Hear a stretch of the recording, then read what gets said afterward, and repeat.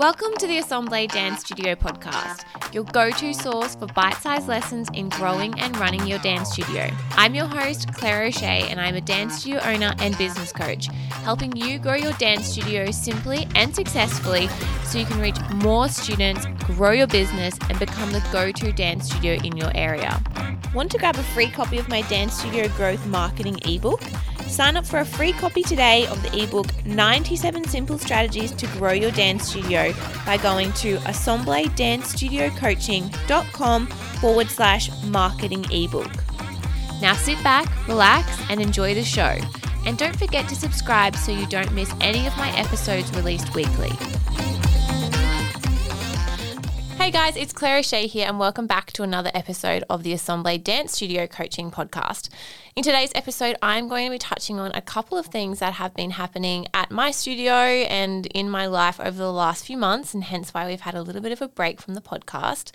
This is only going to be a short recap episode, so be sure to check in if you're interested in hearing about this transition as I have bought another dance studio, as well as this transition into parenthood. So if any of that is of interest to you, be sure to keep listening to today's episode.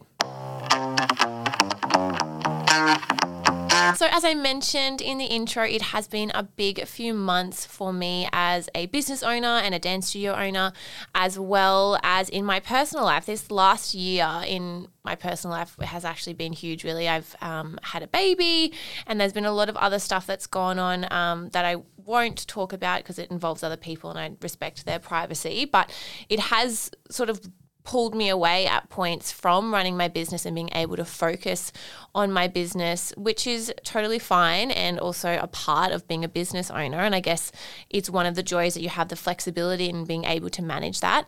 But it does make it hard to really focus and put all of your energy into growing your business. So I have really felt this kind of push and pull over the last few months, and that's why there's been a bit of a break of the podcast because, you know, something's got to give, and this had to be the thing that took a bit of a back burner while we were transitioning into owning the new dance studio. So if you listened a couple of months ago, I talked about buying my childhood dance studio, and it has been a really, really wonderful transition. It has been really smooth and it's gone really, really well. It's just been a lot of work, and I did anticipate, obviously, that it was going to be additional work.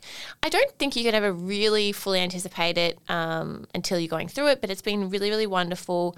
But it's just been, a lot of work in good ways. It's just, again, changing processes and systems, organizing team members, just the physical nature of managing two businesses and more staff. Like we have on some days, I think 4 locations running at once. So, you know, if one or two people are unwell, it takes a lot of energy to make sure that is still going.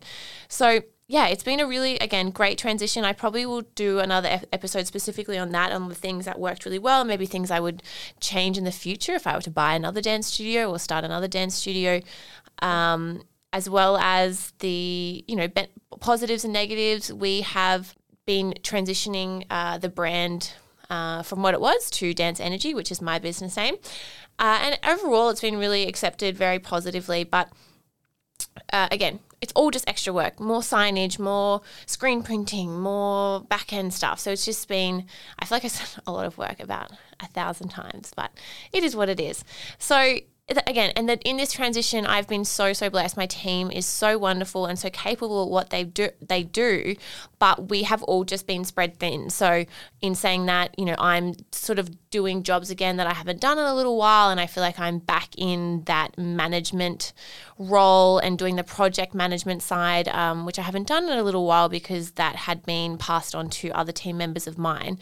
And it's definitely not something I begrudge, and everyone's been doing a great job at their roles. It's just that we all have a lot more on now. So I've had to kind of step back in and do a bit more of the day-to-day stuff. So, we've been assessing that as we move into our 2023 planning, and we're going to be doing our next episode on a big how to plan for your next year session. But as a part of that, we've been talking about promoting team members and as well as, in-house team members and how we can sort of restructure and change things up as we lead into a new fresh year for us in 2023. So in Australia, in case you didn't know, our school year runs from essentially January to December. So as we have a new calendar year, we have a new school year. So we are in the process of finalising our timetable and all of our enrolment information and enrolment packs to get out to our current families, as well as obviously attracting new families in the new year at both locations, as well as our school locations across the Sunshine Coast. So that's been a little bit of a recap. I just felt like doing a separate episode just going over that and touching on a few points so that when I do next week's episode of how to plan for 2023, it is its own full episode. And if you're not interested in listening to my personal life or why we've been away, you can just jump straight into this awesome content that we have planned for you in the coming week. So coming up, we've got how to plan for 2023. So I'm going to break down the step-by-step day or the steps that we use to plan out a really successful year. We also talk about reducing concert stress. In Australia, we are right in sort of the heat of concert preparation. And then if you are in different parts of the world, it might be something that you can kind of take note of now as you move into your recital season. We're going to be touching on onboarding systems and the benefits of them and what they are and how to do it, as well as how to structure your senior students as potential leaders and dance teachers of your business moving forward. We've also got a couple of listener dilemmas, listener questions that we're going to touch on. And then the last episode that we have coming up that I've just got planned for me in front of me right now is how to add revenue to your dance studio. So a couple of easy things that you should be looking at that can really increase that profitability and the bottom line in your business. And that is really important to keep your business going. So thank you, I guess, for being patient. We've had a little bit of a break, but we are excited to be bringing you new content, and it's been, everything's still been going on the back end. I've still been running Studio Bloom and working one-on-one with my private coaching clients. Nothing that way has stopped. I guess I've just been a little bit more absent on social media and podcasting, just to sort of allow me some time to focus on this transition as we are growing so much in our dance studio business as well, which is very exciting. So I'm excited to be jumping into our content episodes. I'm also excited to be having our wonderful marketing manager and I guess Mariah is now a podcast producer. We are just getting the giggles because we are at our local library, and it's really fantastic. They have this awesome podcast booth. Would you call it that? Let this be your episode. I was encouraging Mariah to come on, but she wants this to be my episode. So we'll talk with her in the next episode.